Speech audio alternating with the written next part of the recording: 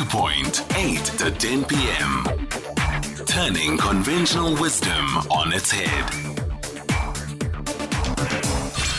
Songezo Mapete on SAFM. According to data provided by the World Health Organization, South Africa has one of the highest rates of teenage pregnancy globally, with nearly 1 in 4 girls falling pregnant before turning 20 years of age.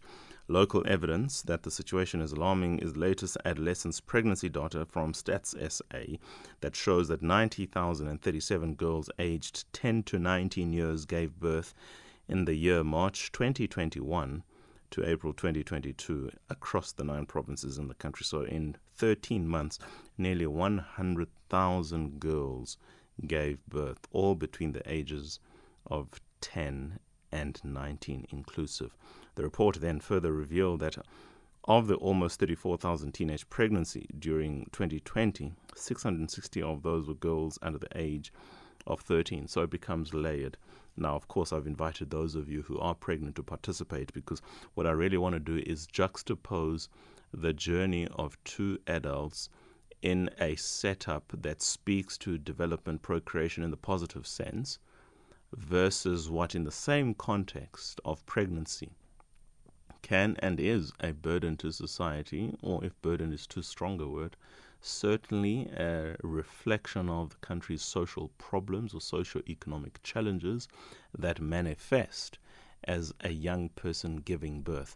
But that is not the problem. It is something far greater, deeper, and less patent to the eye, but obviously has the kinds of desperate consequences that we are now having to engage. So let's have a conversation with Dr. Nazz Daniels, member of the South African Society of Psychiatrists.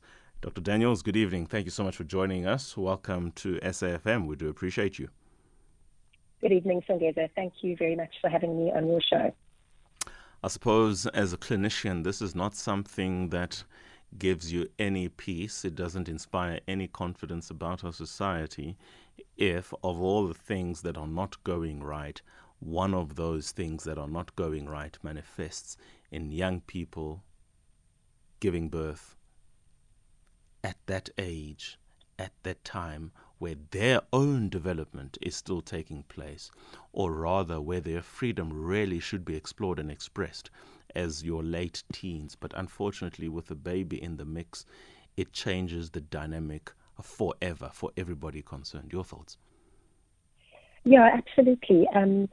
As you said, I represent the South African Society of Psychiatrists. So this week is Pregnancy Awareness Week, and we are particularly, given the alarming rates of teenage pregnancy in South Africa, are particularly wanting to shine a light on the mental health impact of teenage pregnancy.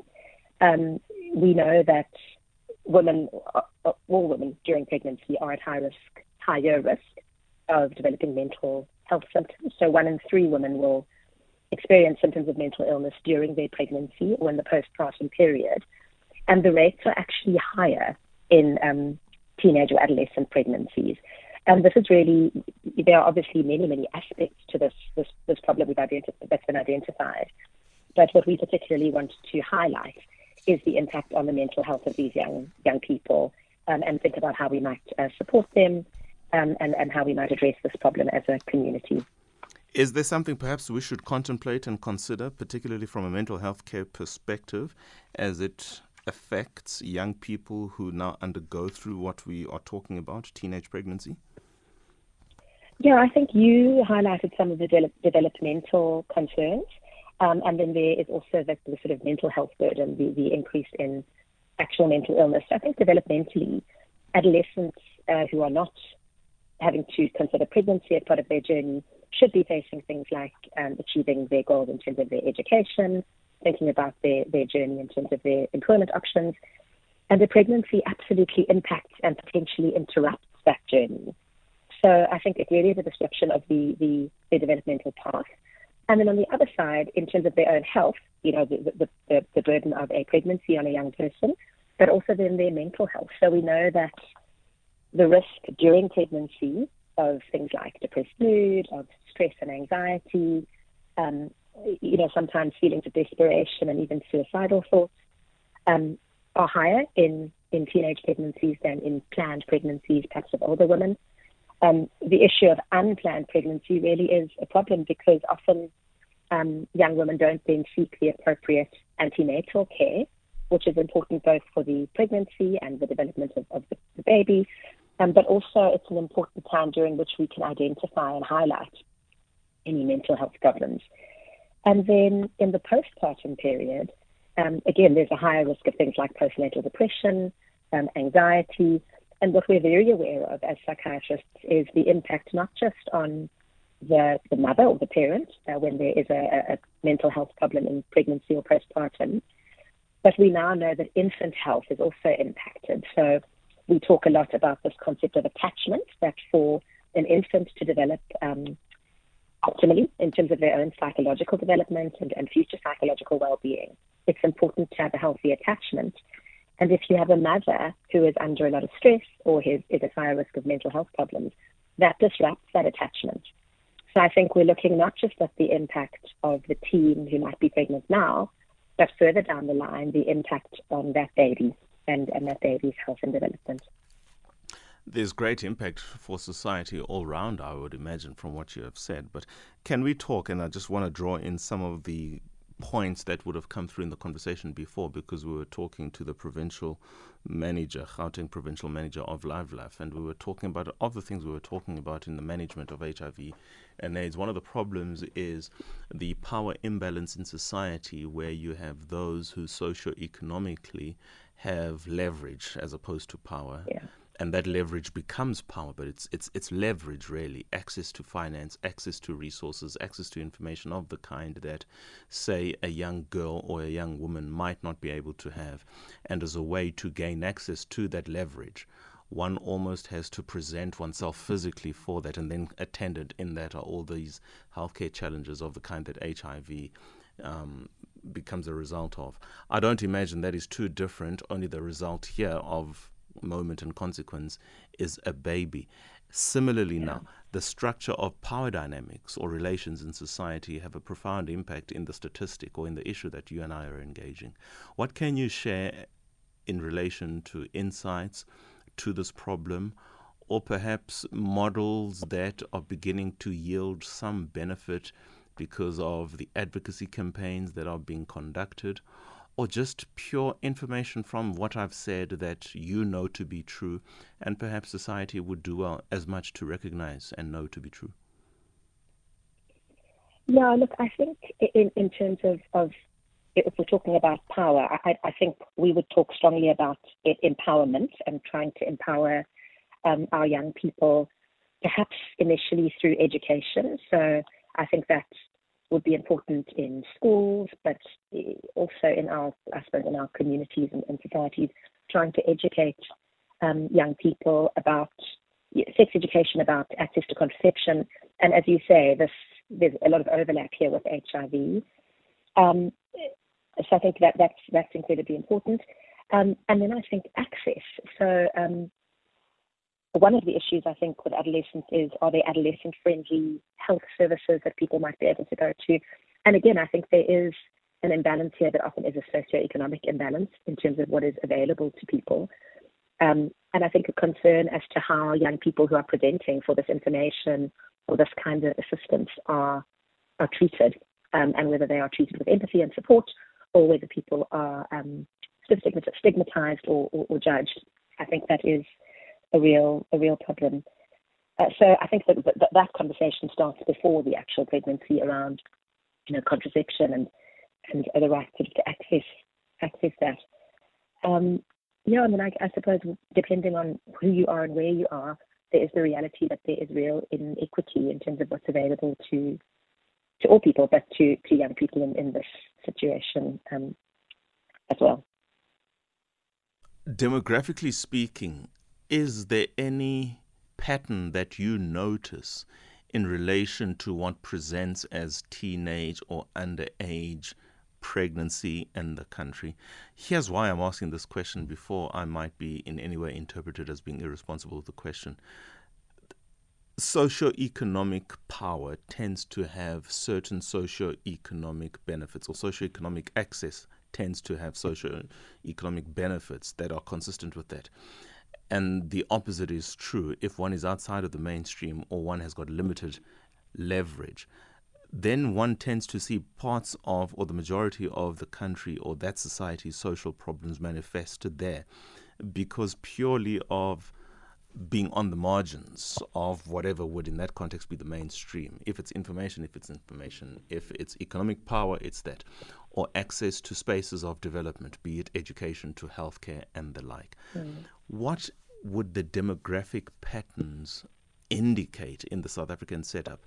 For instance, I've had a similar conversation where we talk about why this is especially pronounced in the Northern Cape and presents with alcohol fetal syndrome or fetal alcohol syndrome because of the structure of the economy in those far-flung areas that are isolated from mainstream centers of education, of information, of access to economic participation.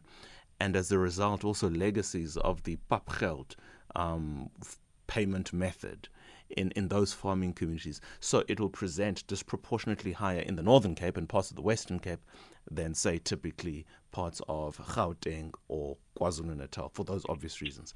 Is there something else that you might share in terms of how the demographics of this entire picture present? You know, Songeza, it's a very, I think, important thing to think about and to consider.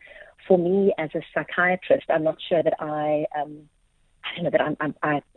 would be particularly qualified to comment on that across the country. I don't know that I would be able to give you any kind of maybe evidence-based is not the right word, but I wouldn't like to sort of stray outside of what I think is my area of expertise. No, fair enough. I think such important conversations. And the things you raise are things that, again, have a profound impact on mental health. So while I may not be able to explain or give you an idea of those exact demographics, again, these things that you mentioned, alcohol, the impact on, this is something, addictions and alcohol misuse, something that we deal with in mental health care. And again, we know that in terms of the health and development of the baby, it has an impact there as well. So very, very important things for us all to be thinking and speaking more about, I think. Let's get back then rather to the more clinically inclined questions, specifically when you talk about the mental health considerations. Are the conversations at home taking place? Is there enough guidance, counseling? With that, I might also be inclined to incorporate the school curriculum in the formal sense of life orientation and adult-child conversations that, if they are awkward in the home, they are taking place at school, or whatever is the conversation at school, it is reinforced in the home so as to destigmatize these conversations, one, but also assist in picking up abnormalities from a healthcare perspective early on. Because we are also seeing in this day and age an increasing number of teenage suicides for a host of reasons. This would certainly be one of those. Yeah, absolutely. I guess if we look at our school curricula, I imagine that on paper, in school curricula, it's there. How it's being presented and discussed, I suppose, again, it may differ from place to place, and there may be some people who are accessing better quality information than others, which is unfortunate that there is that disparity. And similarly in the home, there may be all sorts of reasons that parents and families shy away from having what are perhaps difficult and awkward conversations with their teens. But I think that's what we'd really like to try and put on the agenda, to try and raise awareness of how important it is. Because the consequences, if we aren't engaging in those discussions and aren't equipping our teams, are so significant in many ways. But as I say, for me as a psychiatrist, particularly what we see is in terms of the impact on mental health.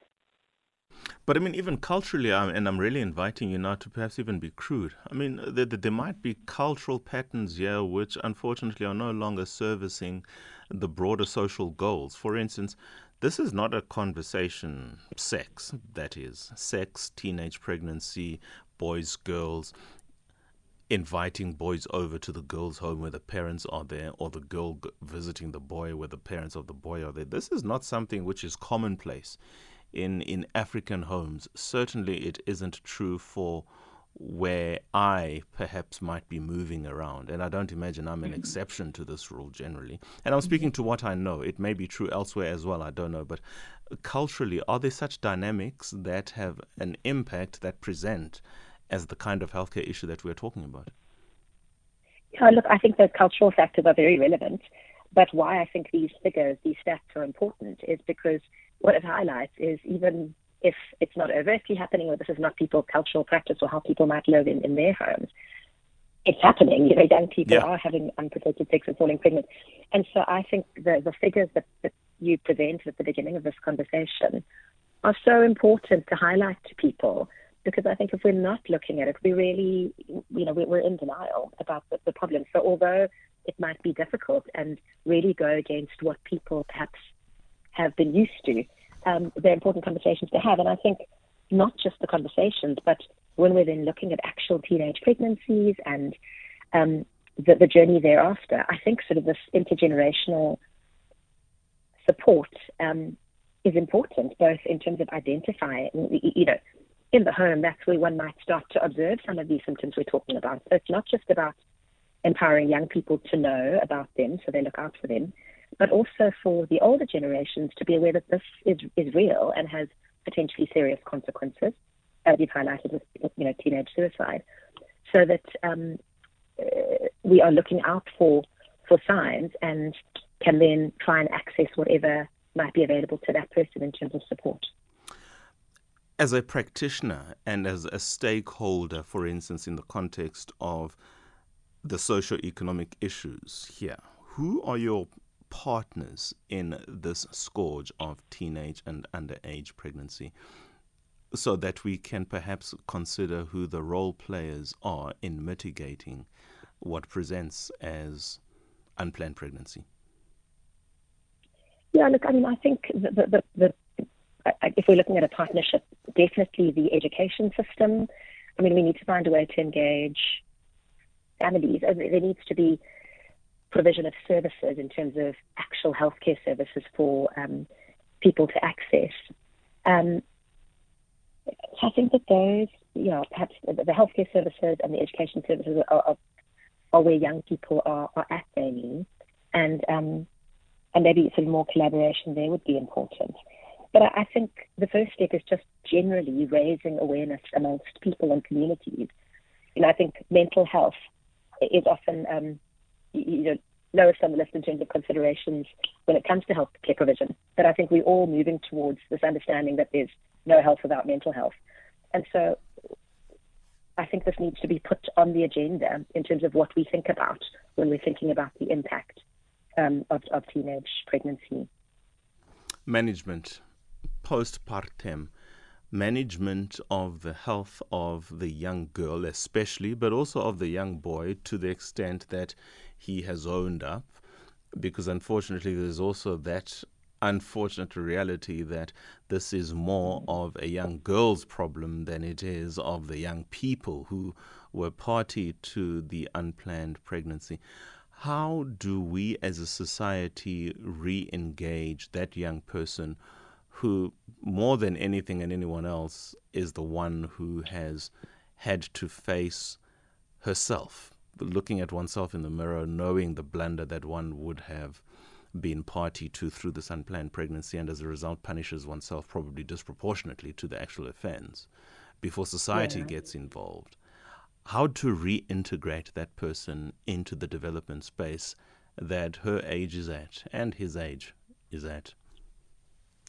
Yeah, I think it's very difficult because it really requires a lot of external support. And I suppose the first thing in terms of the postpartum journey is, as I said earlier, making sure that our health services are adolescent friendly. I think this, as you say, there's a lot of self-flagellation that might go on for a young person who's found themselves in this position.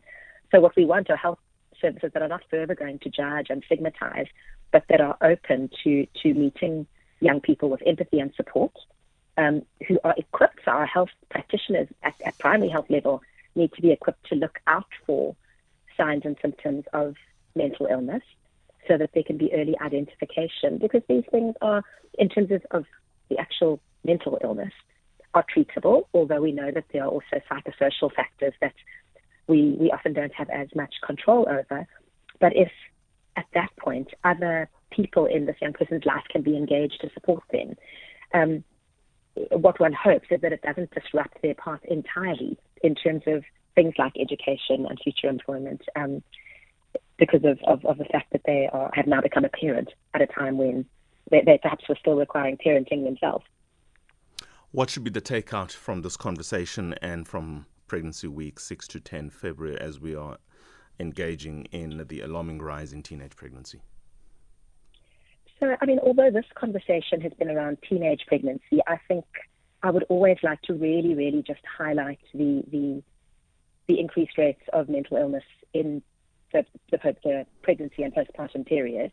So for all women listening to this, even if you are not teenage pregnancy, not an adolescent, to be really very mindful of mental health during pregnancy and postpartum, both the impact on the mum and, as I said earlier, the impact on the infant, because of the future consequences.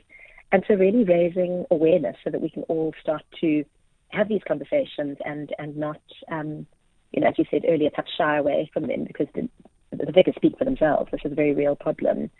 And I think that early identification and attempting to look at how we support people to access help is the message I'd like to give. Is there scope to engage in, I wouldn't quite say the blame game, but in the apportionment of fault? Because it actually isn't the fault always of the girl or of the underage person in this conversation. Can we have a conversation as to those who are to share the responsibility of this social challenge?